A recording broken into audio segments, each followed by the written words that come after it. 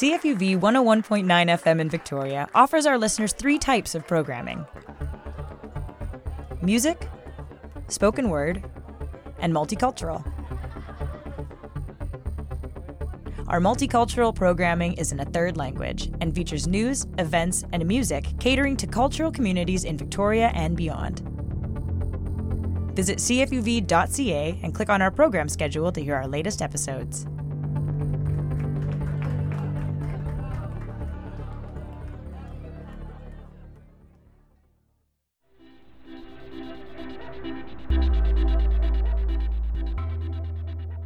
您好，我叫 Jennifer， 我是 ICA 的培训辅导员，也是维多利亚加拿大华裔区的成员。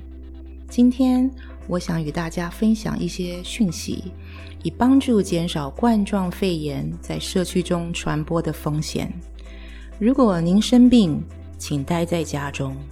咳嗽或者打喷嚏，请用您的手背遮盖口鼻。练习社交隔离，与他人之间请保持2米或者是6英尺的距离。经常用肥皂和水洗手，至少20秒钟。如果没有水槽，请使用酒精类的洗手液。请勿用未洗的手触摸脸、眼、鼻子或嘴。定期清洁与消毒经常接触的表面。请勿与他人共享食物、饮料、器皿、香烟等。如果您认为自己可能患有冠状肺炎，请致电811，它将有专人为您提供免费健康信息和建议。感谢您为维护自己和我们社会的安全做出贡献。我们希望所有的人都可以尽我们所能，共同努力，一起度过这个艰难的时刻。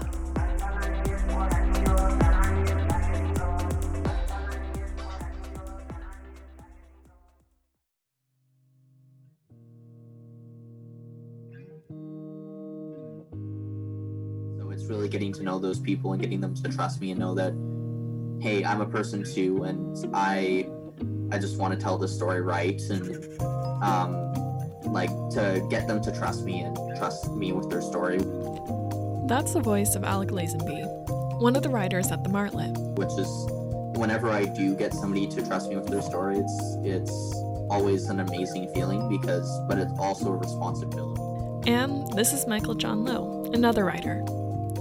You know, a lot of people on the street come from very complex backgrounds, and not everyone's reason or journey can be put into a news article very quickly, and it sometimes takes a lot of time to build those trusts. Both of these journalists work together on an article in the unhoused community in Victoria. Concerns are growing for those without shelter as the winter weather gets worse. I'll be talking to them today about the story itself, but also on how they went producing it, some of their challenges, and the dynamics of writing a collaborative piece.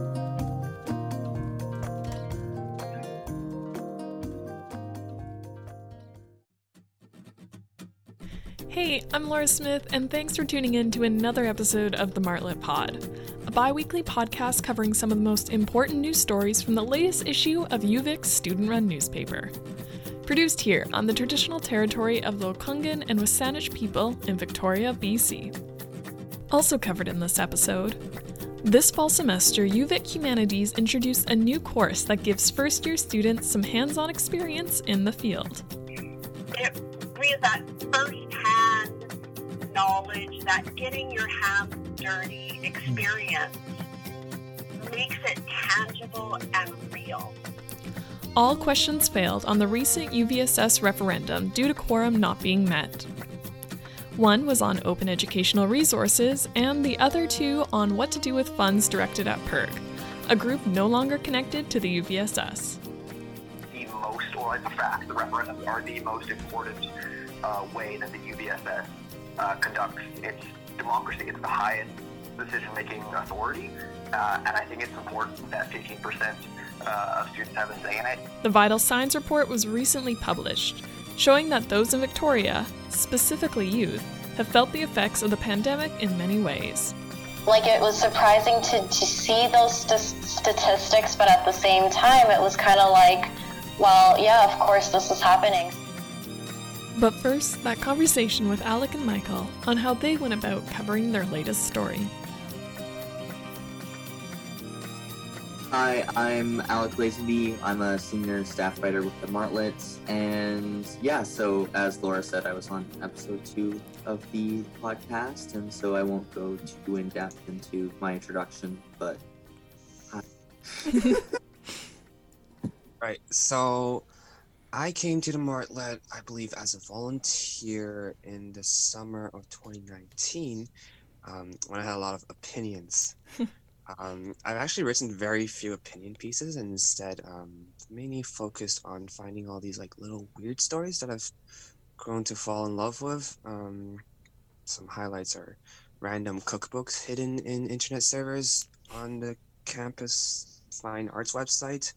But yeah, that's usually what I do, write weird stuff.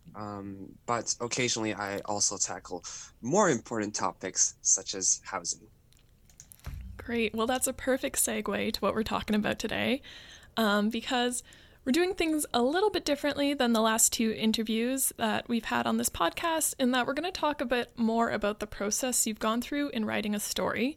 And that story today is talking about homelessness in Victoria.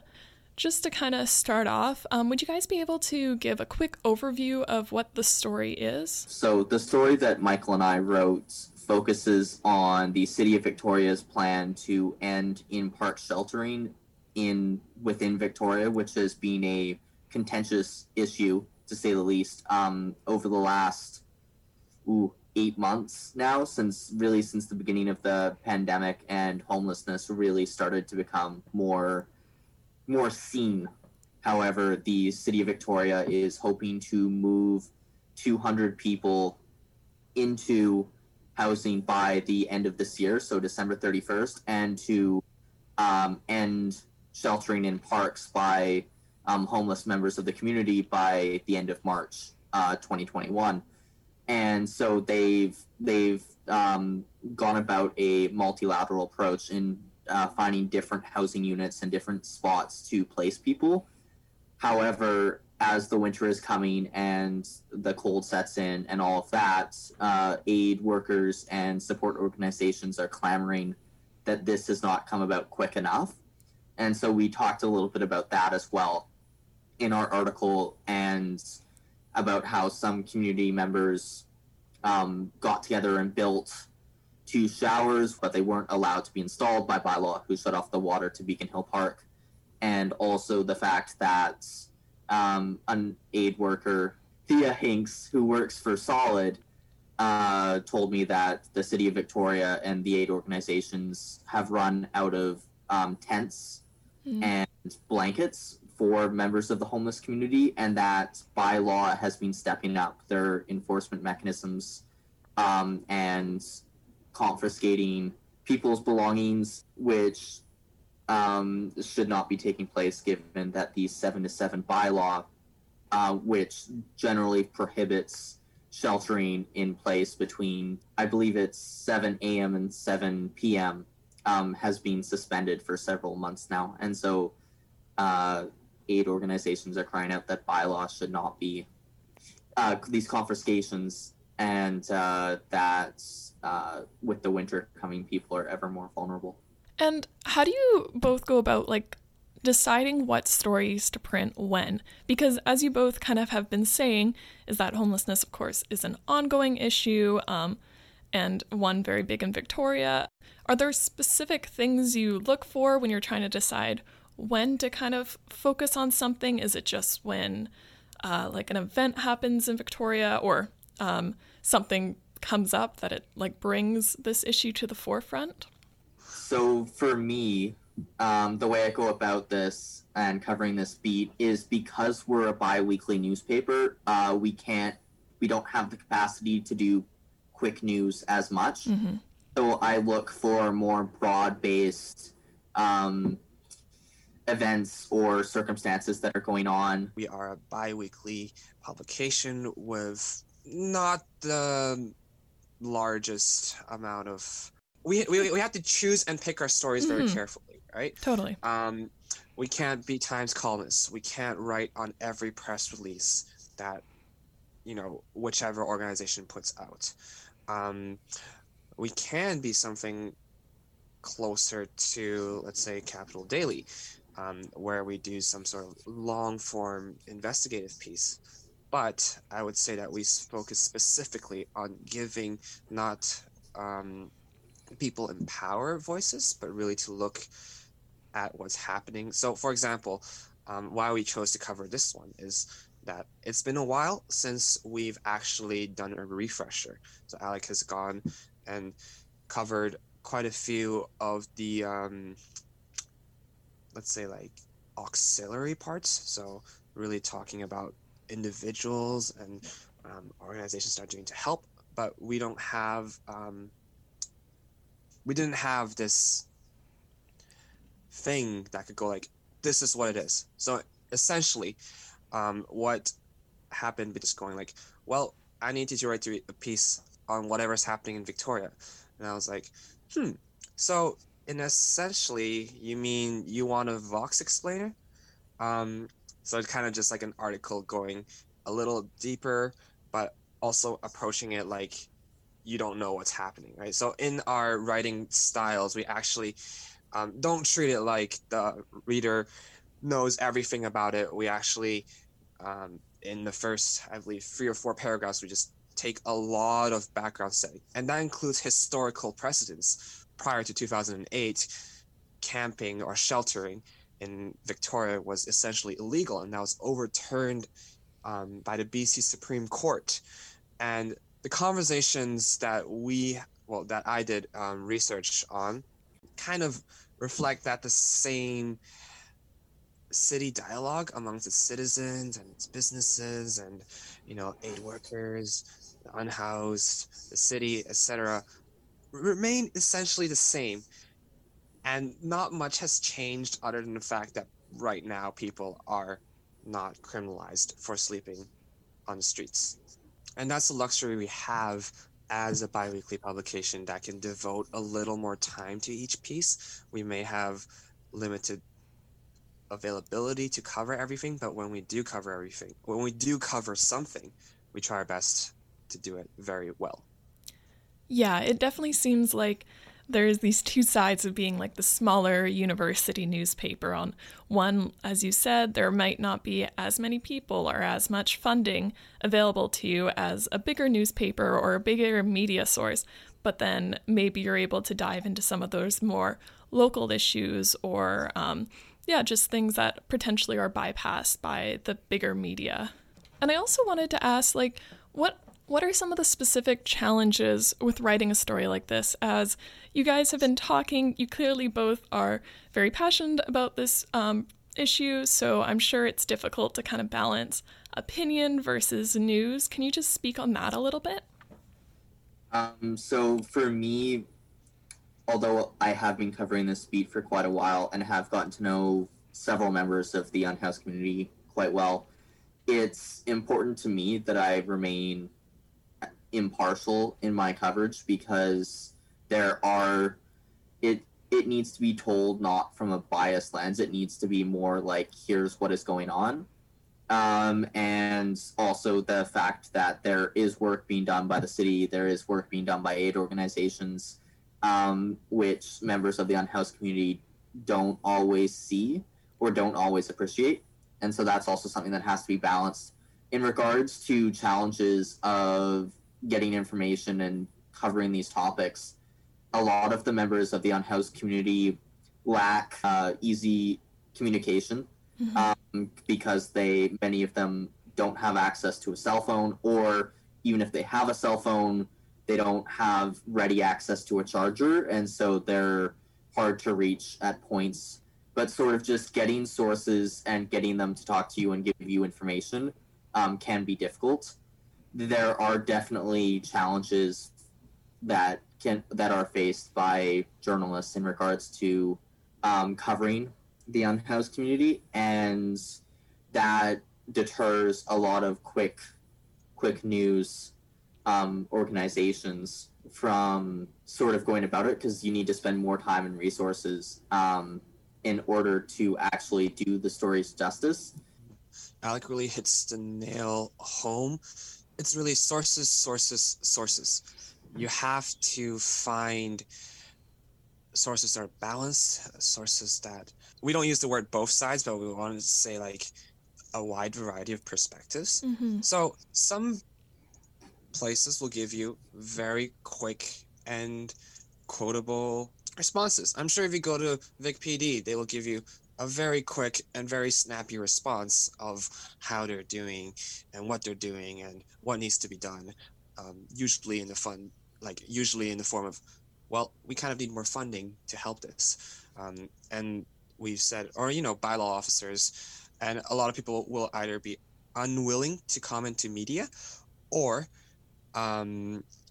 just plain too busy, right? You have people on the ground either trying to survive or people just really putting in work after work and school, doing advocacy, activist work, supporting those people who need to survive, or you're a city councilor who has to deal with an entire city, right? So you see, we have the problem here, and like Alec mentioned, we always want to get, good perspectives from the ground and from places where we don't usually see a lot of people speaking up.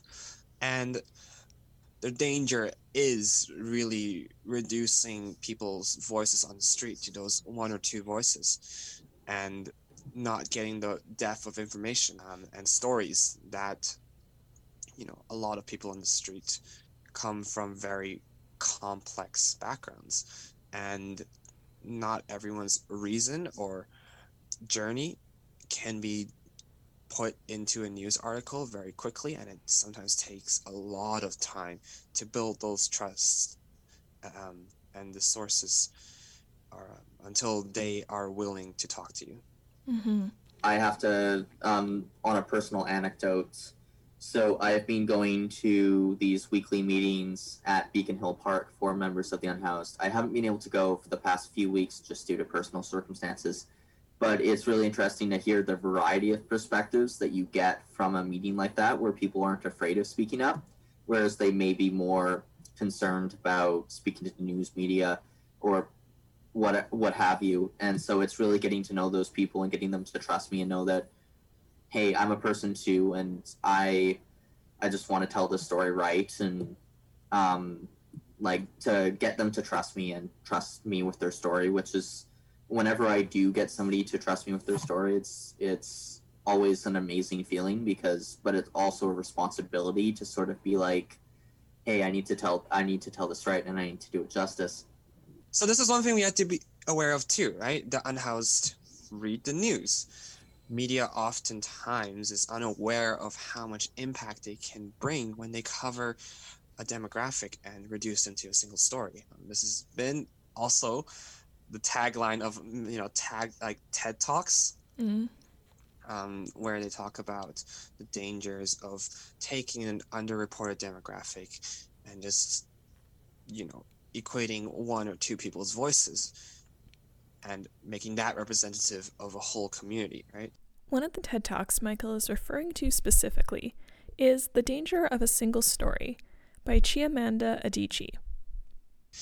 So that's one thing that I am quite happy that there are news organizations in Victoria that are trying to bring that diversity of voices out.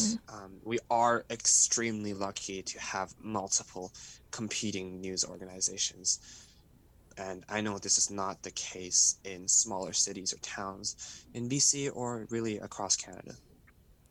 Yeah, no, absolutely. It sounds like there's a lot of focus on not just reporting the news, but also like trying to build community relations and just, looking a little bit deeper into different relations and things in the city, which is fantastic. I also wanted to ask a little bit about what it's been like collaborating on this story, just because quite a few stories are written just by one person here at the Martlet. If you could talk on maybe some of the differences that it is when you're working with another person here on the story. Oh, working with Michael is awful. It's a real hardship. No, working with somebody else, a colleague on a story, is always an amazing chance to sort of see how another journalist approaches the subject and approaches their writing and approaches sources and all of that. And you really learn from each other, and you learn other tricks of the trade, so to speak. And what I love about working with Michael in particular is that we do have very different ways of going about things and of sort of conceptualizing a story and conceptualizing sort of what sources we need and what background information we need. And it really helps it so that when the finished story comes together, we have both of we've melded sort of our two styles of doing things. And I really do feel like the few stories that I've done with Michael have really been the better for it, because we have two very different approaches, and melding them sort of really, really brings the story together and makes it a lot stronger. Alec is too nice. Personally, for me, collaborating with stories means that I can get to write less, so that's always a plus. No, but in all seriousness, collaborating really, you get double the sources, right? Mm-hmm. So, this was a quick article in terms of the turnaround. We were both very busy in this terrible reading week era. We're students as well, right? So we have these assignments and everything, and travel and personal crises. So it was really good that we could be comfortable and be like, hey, we're making this happen. We have 2 networks. We're going to try and reach out and see what comes back. And that has almost always been the case. Whenever I collaborate with someone, it's just, you get twice the network, right? And that's really good. Collaboration really reveals what you are good at and what you're not so good at. Mm-hmm. No, that's fantastic. Just as we're wrapping up here, do either of you have anything to say to maybe students or people interested into getting into news? I think I know I've talked to lots of people who are like, oh, that seems like some cool thing, but how do you even get started? And I think this is a good chance for you guys to talk, because you both work in student newspaper, which lots of people kind of get started in. Could you say anything to that? People tell me that the Martlet is intimidating to go into. I just want to say, writing a passable news story is really, really simple. You just Google stuff, you put it together, and maybe, talk to someone. Be like, hi, sorry, I'm new to this. Do you want to just tell me what's going on? Can you clarify what you're trying to say here? Oh, that's really good. Thank you. Sorry for taking up your time. And then you take that, and then you just kind of, everyone knows how to transcribe. You just quote people, right? Writing it well is a different story, but I just want to dispel this myth that it's hard work to get into. Mm-hmm. It's really about this perceived barrier, right? I've seen people do pitches, people at the Martlet have pitched to, Globe and Mail, Tyee, while they are in the Martlet, right? Mm-hmm. And really, this pitching process is actually not that hard. I've begun pitching to other publications myself, and I realized, wow, this is actually kind of easy. Yes, you will get rejected at a much higher rate than the Martlet. I think at the Martlet, we are much more willing to work over pitches and see if there's a way to tweak it to make it better.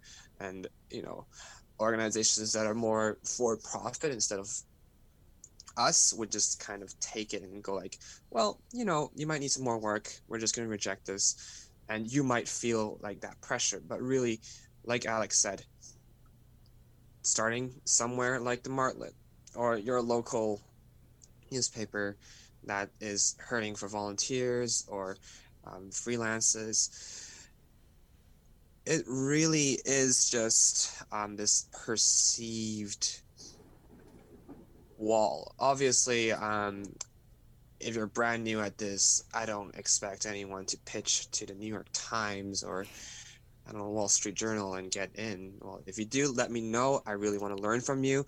But getting in that first step, getting that first piece of thing published, like I said, in the summer of 2019, I just had something that I really wanted to say, right? And I just messaged someone and going, hey, sorry, can I write about this? And then it happened. Mm-hmm. So, and then I got drawn in, and now I'm forced to write with Alec and, cover important things and try and, do the Martlet, right? But, just really go for it. Well, thank you so much for taking the time to chat with me, and we'll be back with some more news after this short break.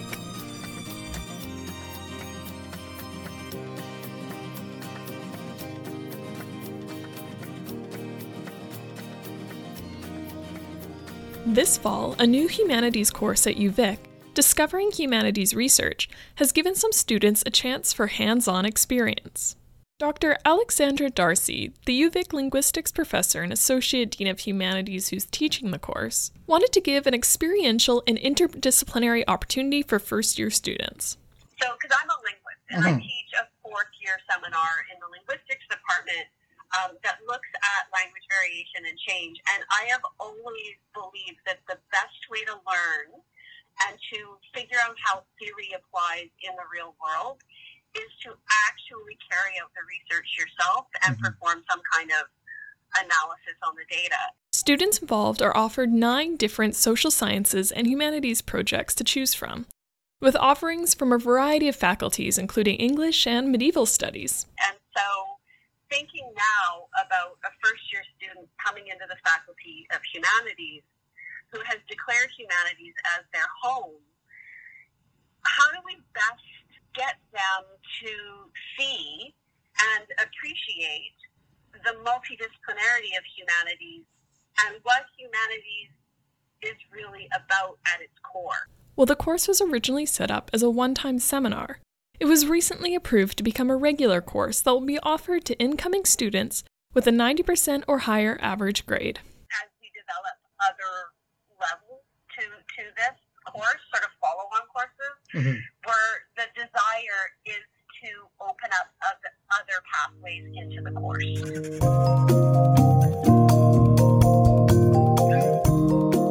During the UVSS fall election, students were given the chance to decide on the fate of 2 potential student fees. One of these was a vote on introducing an open educational resources fee. The second asked students about ending the collection of the Public Interest Research Group, or PIRG, fee. Neither campaign reached quorum. Votes are needed from at least 15% of the undergrad students, so neither campaign passed. This is the second time there's been an attempt for the OER, the Open Educational Resources fee, and again was led by UVic student Jonathan Granier. This is what he had to say about the turnout and results. It's not too surprising, to be honest. Fall referendums are always tough in terms of reaching quorum. And then with COVID on top of it, it seemed like the likely outcome. And I was happy to see that it won by approximately the same margin as last time around, which was about 80% in favor, 20% against. The first was held last spring and, like this one, asked students if they wanted to add $1.50 to their student fees to go towards the investment in more open educational resources. This would be like online textbooks. Well, referendum quorum has been traditionally very hard to achieve at UVic. This year presented some additional challenges, with all classes being online. And not being able to have those meaningful connections is tough. Like, they teach you in political science that the easiest way to sway a voter or to get a voter to vote is to talk to them in person, and not being able to do that is not great. The PIRG referendum came in response to the Vancouver Island Public Interest Research Group ending their relationship with the UVSS. In the past, this group has used the fee to fund scholarships and research projects for marginalized communities. 2 questions were linked to this. One asking if students wanted to eliminate the fee, and the second asking what they wanted to do with the fees already collected that are currently sitting in a UVS trust fund. For now, the funds will remain where they are until a new PERG is found or another referendum passes.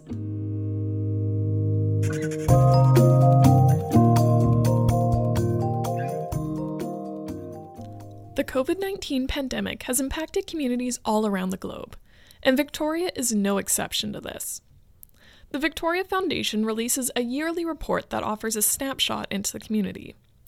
This year, they included a pandemic snapshot after surveying around 1,800 Greater Victoria residents on the pandemic.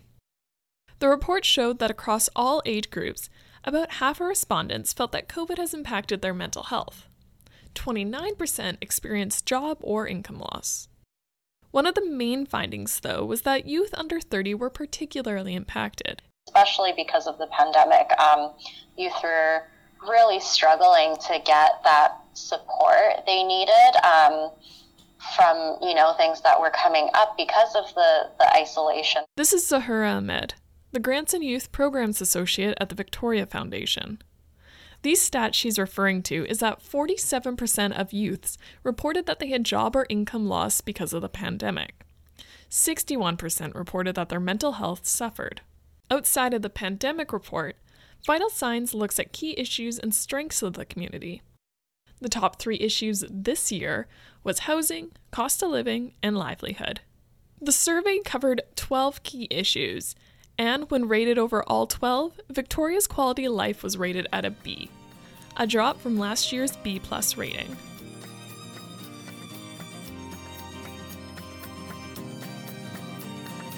Well, that's it for this episode. If you want to find out more about the stories I touched on here, or if you want to read some other stories, make sure to check out the Martlet at martlet.ca.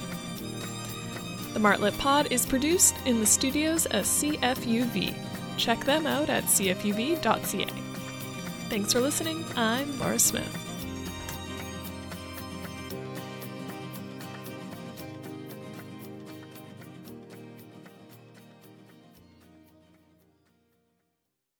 You're at home.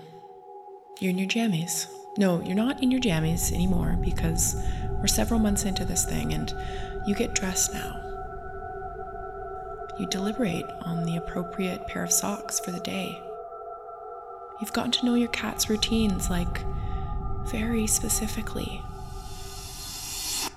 Are you ready to shake it up? You can host your own radio show with CFUV. All of our trainings are being conducted online, and you can record from the comfort and safety of your own home. Go to cfuv.ca and click on volunteer to get started today.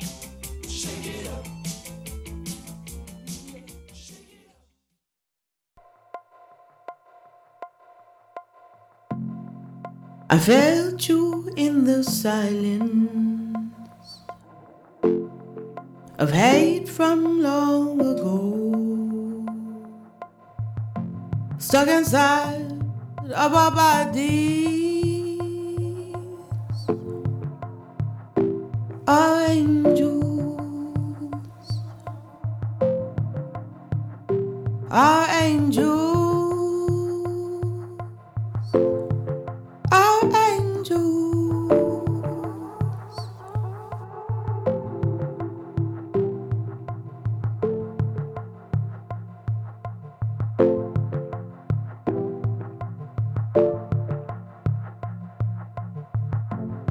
Searching for a way out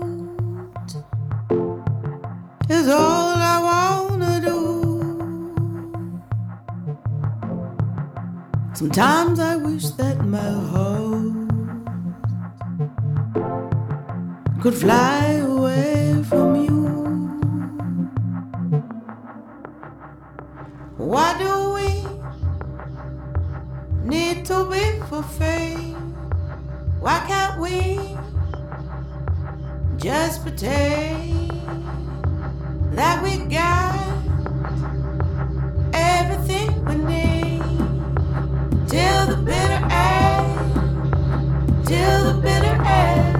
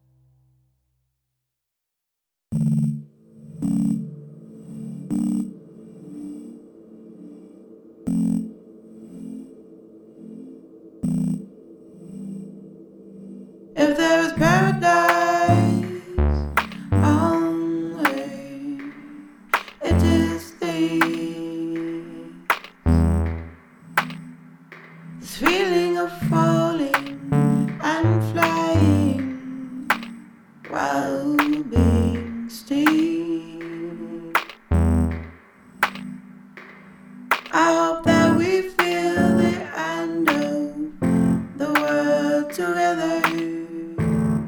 We do our best despite the mess we've made. I hope that we feel the end of this world together. We do our best despite the mess we've made. All that I have is today,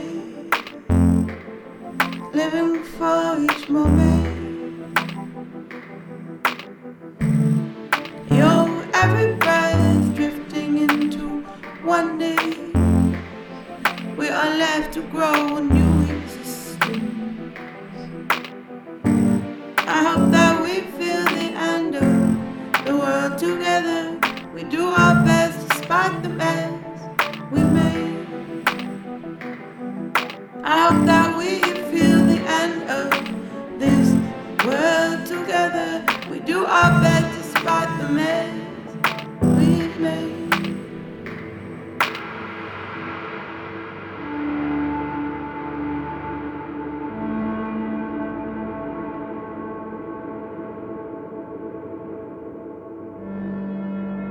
We are abandoned by this lavishment. All I want is nothing but the truth.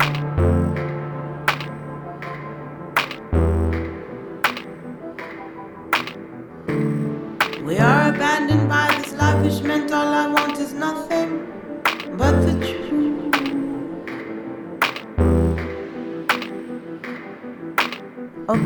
अद्भुत आम्ला अद्भुत मानुष खाली मन अद्भुत आम्ला अद्भुत मानुष खाली मन बोलो আমাকে তুমি এখানে আমার জীবন আকাশে মাটির উপরে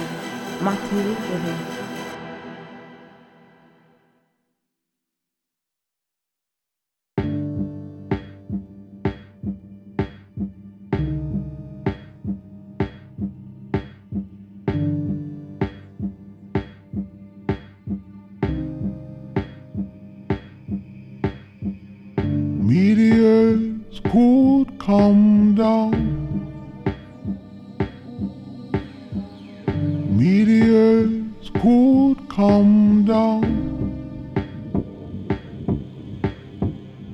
Meteors could come down. One time take us out. I am going to leave. Oh, we can be ill and be strong till I can't no more. Live for the purest joy. I can sometimes be wrong. I don't need to be alone. Meteors could come down. Meteors could come down.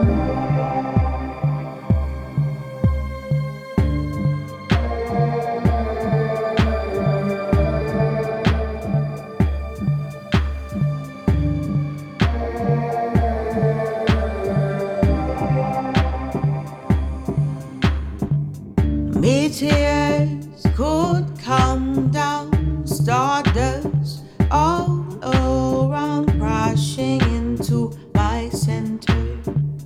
My whole being is altered. I know what's to come, same old new system, so I'm taking precaution. If you're willing, you're welcome. Meteors could come down.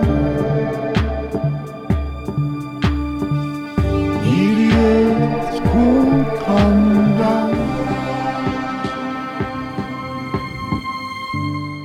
Underground we touch and discover each other. Towards the beams, fingers reaching for dreams.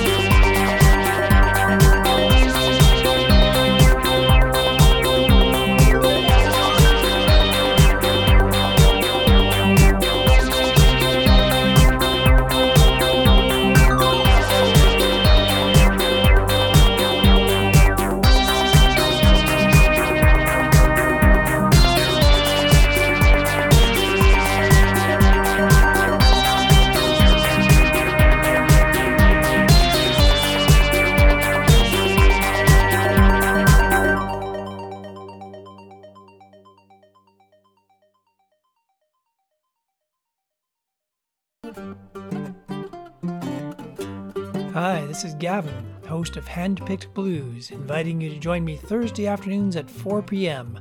for an hour of quality acoustic blues music. If you're standing at the crossroads and can't be satisfied, try some Handpicked Blues. Your ears will thank you. Well, now get your nose out of my business, baby. You know it don't belong to you.